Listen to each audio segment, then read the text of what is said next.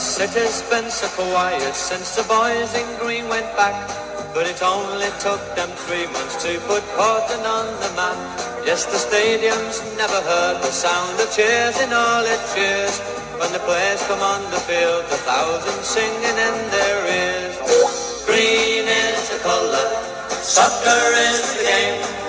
We're the Portland Timbers, and winning is our aim. So let's give all of the boys a cheer, for the Portland Timbers will be here. Hi, this is Billy Mark. As I've been interviewing people for the essays in Green is the Color, I've realized that not only do they have amazing stories and so much soccer knowledge to share, but also those stories sound so much better in their voices. So I'm happy to announce the Green is the Color podcast, which will include my conversations with the people who have played a part in building Portland soccer and soccer in the U.S. over the last 50 years. And I can't think of a better way to start than to begin episode 1 with the first Timbers player ever signed in 1975, Mick Hoban.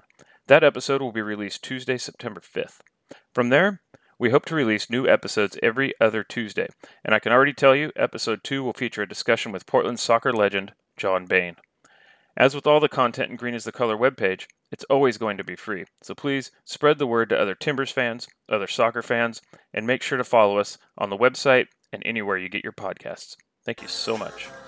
You ain't got to be 200 pounds or a giant at 7'3" to play this game called soccer, which is growing rapidly. You can hear it on the radio, you will see it on TV, but when the Portland boys appear, you will hear them sing with glee. Green is the colour, soccer is the game. We're the Portland Timbers, and winning is our aim. So let's give all of the boys a cheer for the Portland